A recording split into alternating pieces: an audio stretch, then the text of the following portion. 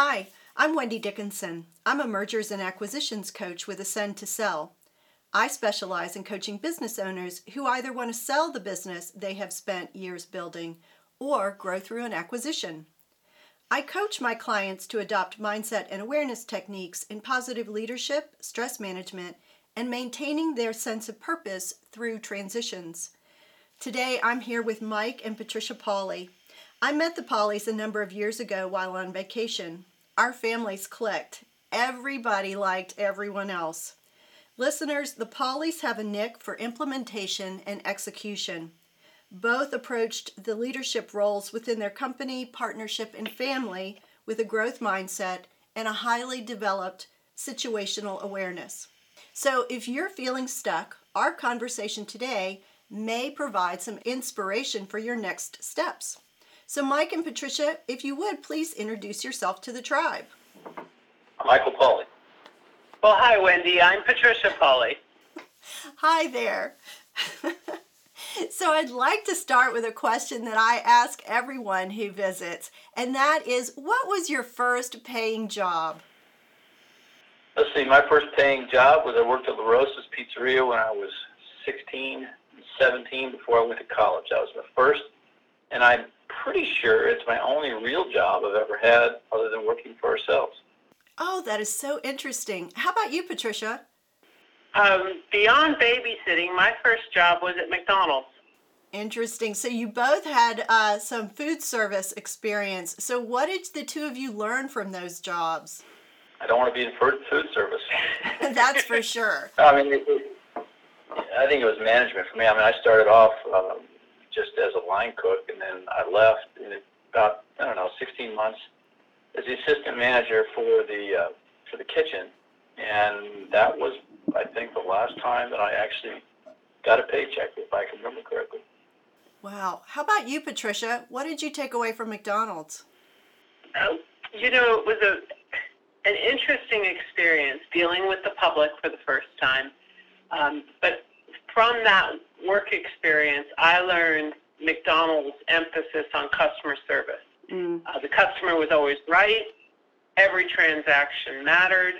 It was a level of attention to detail and ensuring customer satisfaction.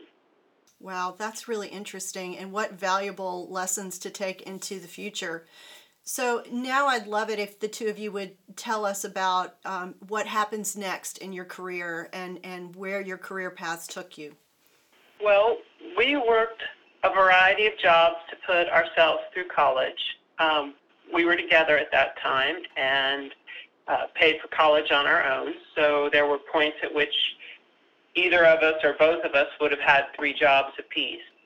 But if you fast forward from that, I'll let you tell the story. Well, we got started in our business relation in a strange way. We were in college, poor college students like everybody is, and we did not want to pay rent. We thought paying rent was just something that was not conducive to building equity and getting the best value for our money. So we concocted this idea that we wanted to buy some property. Well, you're a poor college student, you can't buy anything. Ultimately, we decided that through a whole bunch of series of trials and tribulations that are not relevant, we wound up deciding that we wanted to try to buy a piece of ground to put a mobile home on. So we went up to a local place and bought a mobile home, brand new. In fact, it had never been brought to our county before, of that size. And we bought a piece of ground that had 45 acres on it and decided to start subdividing it into 5-acre tracts, and that's how we got into real estate development. We sold one of our tracts, and they asked us if we could build them a home on it. And I had some construction experience, and my father had given me some more construction experience. So we ultimately wound up starting their home, built their home for them, and 25, 30 years later, we built, it's hard to keep track of what we've actually built. So we went from home construction to remodeling existing rentals, and then at some point, having scattered lot rentals lost its appeal. It was just too hard to keep track of maintenance and showing. So we decided to sell everything and put all of our eggs in one basket and start building an apartment complex. That one apartment complex, when we ultimately finished and we sold all of them together, We had 1.25 million square feet of living space, and we built over our lifetime, someone added it up, a little over 2 million square feet of buildings, apartments, foundations, homes, light storage, commercial, dentist office space. By the end, we had over 2,000 residents, 70 employees, 88 acres that we took care of. In short, the story was boy and girl had hammer and needed to eat, and we built the apartments in the end. So, I don't think I've ever heard the story in this degree of detail, and I have to say it is just such an amazing journey. So, out of curiosity, what happened? You ended up with all of that, and then what? We ended up with all the apartments. So when we were done, and we just actually finished, we had just about 800 units. We gotten out of construction. The only thing we built was ourselves. We were doing about $10 million a year in construction, and then we were also doing another $6 million in leases. When we finished them, we really had no aspirations of next. We were just going to maintain it. And to be honest, someone came up out of the blue and said they'd like to buy it. We thought, we never really thought about those lines. We weren't really sure we wanted to. One thing led to another, and it took some soul searching on our part. But eventually, we decided that this is something we want to entertain. We were approached by a very large broker out of the largest out of Indianapolis. We're in Bloomington, which is about an hour south of Bloomington. And over a period of a couple months, they put it on the market. We wound up with 5 offers that were substantially larger than what we listed it for, far more than what we thought it was worth. This is in the spring of 2007, which was when it was truly the height of the real estate market frenzy. Right. We wound up taking and accepting an offer that was worth far more than we thought it would have been worth on a normal basis. And we went from leading an incredibly hectic life where our phones basically ran nonstop. In fact, when we sold it the next weekend, we decided to take the kids to the lake just to kind of decompress. And I kept asking Patricia, and she kept asking me if our phones were working, because you go from getting 100 plus emails a day to literally none overnight, and it was a shock. Wow. It was strange. We had no intention of selling, though, Wendy, and so the M&A process really came on us as a complete surprise. And so I'm curious, given that and given all that the two of you have done side by side, shoulder to shoulder, how did your partnership evolve? Because I would imagine that was key to navigating the M&A process. Well, I guess before the sale started, we had evolved a partnership. I mean, we met when we were 15 and 17. Our partnership was really one of mutual respect and complementary strengths and talents. I like to say that Mike is a jack of all trades and a master of most. And we had a pretty straightforward division of labor and just sort of used each other's strengths to make a really great team. You always hear about couples that work together and they have difficulty. We've never had difficulty. I mean, we've been together for basically all of our adult lives. We have very different strengths, very different weaknesses. We use each other as sounding boards. We kind of turn it off at night when we go home, but we still talk about it. I mean, we talk about work all the time. It's never really been an issue for us, and it's always interesting because there are people that think it's a big problem and have asked us that question, and for us, it's never really presented itself as a problem. I think one of the best strategies we developed over time, do you remember we used to do those retreats? We do retreats periodically, yes. Every 2 months or at least once a quarter, we would arrange childcare for the kids, tell the staff that we were going on our retreat. We would turn off the phones, and then we would spend a day talking about the pressing issues at the office, the opportunities, and how we wanted to chart our course forward. And those days became really important. Wow. And that to me is the foundation and the key to a growth mindset. The two of you working together to explore that and taking the time, making the time for that planning, that strategy session, that retreat. Wow. Thank you for sharing that. I think that is a really important thing for many business owners to consider. How did having a family influence your decision over the years? Well, when we started off, you always hear the cliche, I work 100 hours a week. Well, we were. I mean, I would be at work at 5 and we quit at 10. And so Patricia was finishing up her PhD and teaching, and, we were for first, 10 years? We didn't have children until we'd been married for 12 years, together for 16. Mm-hmm. So truly, we postponed having a family in order to build the business, for me to get my degree and get established in my career, apart from our business. Then when we had kids, it did change a lot. It changed a lot, but we brought them to work. We built, our office was set up to accommodate them. When we ultimately moved into the clubhouse, we built a 20,000 square foot clubhouse. In our office, we built a suite in the back. The kids had their own room back there, kitchen, beds, the whole 9 yards. That was only accessible from Patricia's office and my office. So, you try to come up with something that'll work for everybody. It did change the mindset, though, a bit, Wendy. In all honesty, there were risks that we took when we were younger without children that we would not have taken with children. And kids affect everything. When we sold our business, I was 45 and Patricia was 43. And, it was an interesting time because we decided to take the kids out of school for a year, and then we went on a very large trip across the United States. But because of the kids, we couldn't travel on our own. And, that was probably the biggest thing that I think, in retrospect, that would be different, would be when you retire, you have to have a plan. You have to have something to get out of bed every day.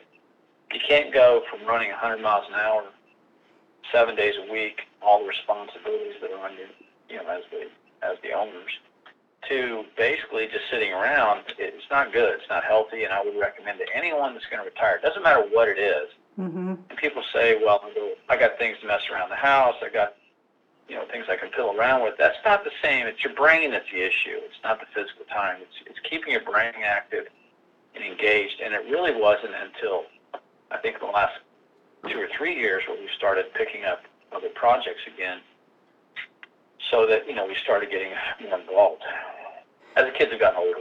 Yeah, and the business that you sold was, I think all of us can agree, was a resounding success. And within that success, you built not only the business, but you built a partnership and you built your family. And so I'm wondering, when you talk about having a plan, did you have a plan once the business was sold? Well, Wendy, we didn't plan to sell the business. Right.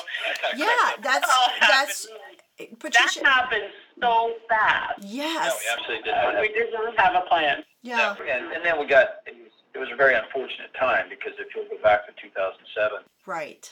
The world was falling apart. The stock market went down by a significant percentage.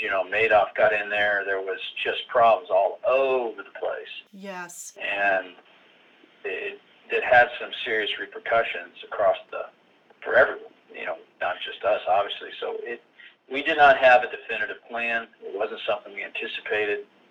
And then in many ways, I think obviously if we had had an opportunity, we probably would have done something slightly different. But given that we were surprised to sell the business, yeah, we were shocked actually, didn't have a plan, the environment we confronted in 2007 was one that made you not look to jump into something else immediately.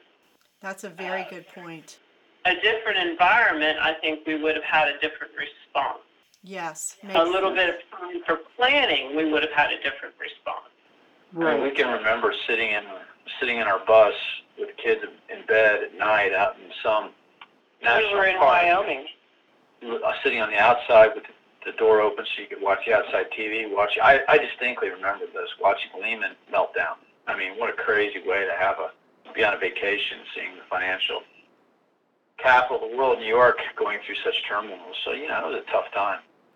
It certainly was. And I think this is a great opportunity for me to ask another question of you. And so often we talk about failure. And what you've just described with Lehman and the meltdown, I mean, that is an epic failure. But what about a failure, or maybe it's not a failure in your mind, but what someone else may have called a failure in your lives? Have you had a failure? And if so, what did you learn from it? I've had a number of failures, but I mean, it's an unfortunate part of the human experience that people fail. That's one of the ways we learn the most. It's unfortunate. We'd love to be able to always say that we learn from our successes, which hopefully people do, but true lessons of life are often learned from significant failures. To me, the question is not whether you're going to fail. That's just as inevitable as if you're going to get out of bed. The question is so you have the failure, you stop, you recognize what happened, you evaluate it thoroughly to see what your culpability was, what could you do different. But the big issue with failure is what can I learn from it?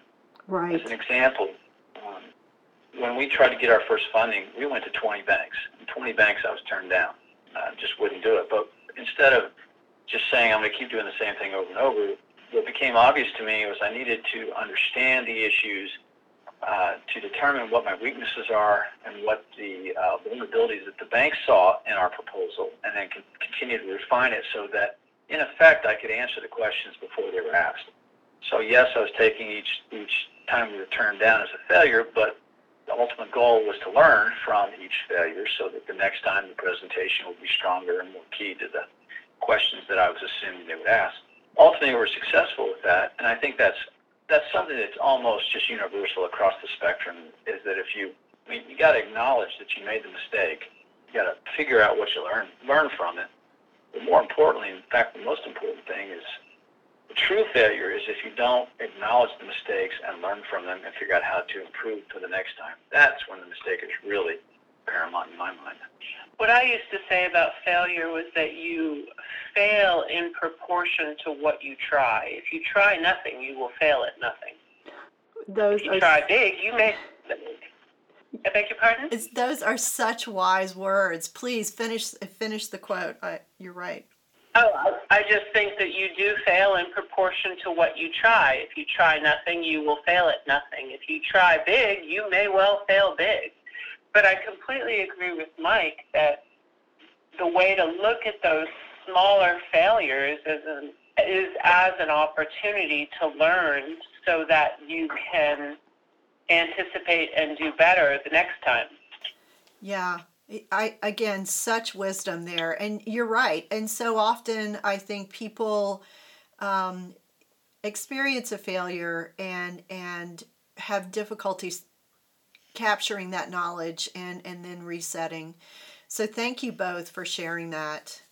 Now I'd like to... I don't want to make it sound like each one of those 20 rejections wasn't painful. They were.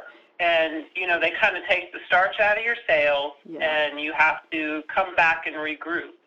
So it's not like you just go, oh, great, another rejection, what can I learn? And there's a sting that comes with it. But you either decide that the sting is too much and you're not going to try again, or you decide that you've learned something and you're willing to try again. Yes, I can see that. And that has been true of my own experience as well. Gosh, thank you for sharing that. I'd like to turn the conversation back to when the initial offer for your company came in. How did you feel about that? I know you mentioned being surprised, but tell me more about that. Well, I guess we were shocked the most, but then it's also, you have to sit down and kind of do an analysis. The price they were offering was so, for all practical purposes, ridiculous to what we valued it at and what we thought a realistic valuation could be made based off the principles of the business. That, we really had no choice but to take it. It wasn't a first choice. I mean, we would love to have kept the business and then potentially had our kids grow into it and expand it into other things, but it was just a ridiculous price. And obviously, time has proven that those prices were ridiculous. So, we took it, we got the closing done, and it really was just shock. I mean, Patricia and I were physically, mentally shocked when the closing was finally over.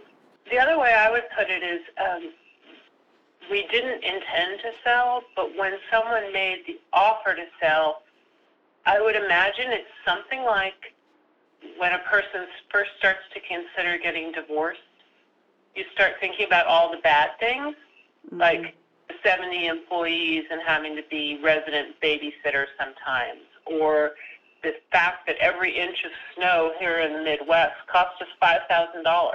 Yeah.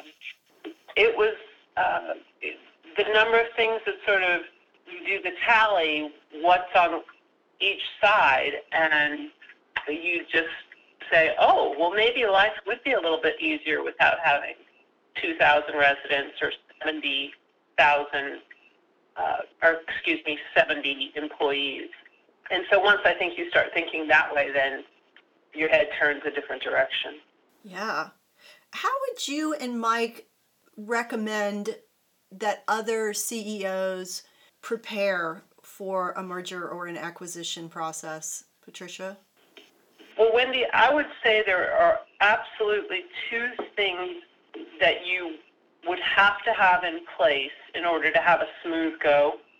And the first is that you really want to make sure you have clean books. Oh, good Because advice. if you have a clean set of financials, clean books, everything, all the I's dotted and the T's crossed, the due diligence process is much easier. The second thing I think that gave us a good deal of comfort is we had a really great attorney in whom we trusted. And then once you have those two things sort of like in place, then I think the process really requires coaching your employees. You can't keep this a secret. They're going to know. And they're going to have their own emotions and concerns about the M&A process and about their ultimate fate, what happens after you sell. And I think being able to coach them through their own set of concerns, at the same time keeping them focused on the day-to-day operation is really key. Mm-hmm. Makes sense. Mike, anything you want to add to that? I just think that a lot of people are going to be asking you to do things, investment advisors, investment opportunities, blah, blah, blah. Don't worry about it. Just don't do anything until you're comfortable. There's no rush. Right. You have the funds. Live someplace safe. Just sit on them. Right. It's not going to hurt you at all to do nothing for 6 months or a year till you figure it all out. And then when you do decide to do something, do very, very small investments for a while. I mean, don't do anything big. Small pieces. That's great. That's a great recommendation. Thank you. So let me ask you this. What next steps, or if you'd share with the listeners, because of course I have some idea, but what next steps did the two of you take after your vacation and took some time to kind of reflect and reset? You can go. Well, I think we did not have, if anything, the plan that you would hope to have. We were kind of in a situation where we wouldn't travel because of the kids, and we didn't really want to get involved in a lot of other things because of the economy and things of that nature. Ultimately, we decided that it was at least in our best interest. Patricia started what she's doing, which is working out well, and I got involved in some venture capital projects, which I'm doing now. That's great. And Patricia, could you tell us a little bit about what you're doing? Yeah. A couple of years after we sold the business, I had a friend approach me and asked me if I would come to work with her as a managing writer for her contracting business. And I did that for a year and a half maybe, really enjoyed it. Some other things happened in our personal lives. Mike had a surgery, my mom had cancer, and I ended up resigning the position. But I really enjoyed writing. And so just this last 18 months, I decided to formalize the writing that I often do for friends and for business associates and launched my own company. And listeners, I have to tell you that Patricia has written all of the copy on my website and LinkedIn profile. She is just an amazingly gifted wordsmith. So If anyone out there is in need of wordsmithing, Patricia, how could they get in touch with you? Wendy, thank you very much. That means a lot to me. And I have thoroughly enjoyed working with you and seeing the direction that your business has taken. This is very exciting. If your listeners were interested in learning more about my services, they could email me at prp@patriciapauley.com. Oh, that's great. Okay, one last question. 10 years from now, the two of you are reflecting back. What are you most proud of? I think our kids. I mean, that's first. It's crazy because all three of them just got home from college, and they're all sitting around waiting on their grades. So that's kind of a tense little moment. But they've all done extremely well, and we're very happy and very proud of our kids. I mean, that's kind of the fundamentals that I hope most people would. Yeah, I would agree. It's family first, and then in professional terms, I think what I would be most proud of is the fact that Mike and I really did build a business from the ground up. Had a hammer, not much more than a hammer, and turned it into a business that we ultimately sold successfully. Well, I think the legacy that the two of you have created, not only with your business, but with your family and your partnership, is one that we can all learn a lot from. I cannot thank you both enough for taking the time today to spend sharing your experiences and your learnings. It isn't often that business owners have the opportunity to hear that inside view firsthand. So thank you both so much. And Tribe, thanks for listening. So any last remarks, Mike and Patricia? Thank you for chatting with us, and really enjoyed talking to you as always.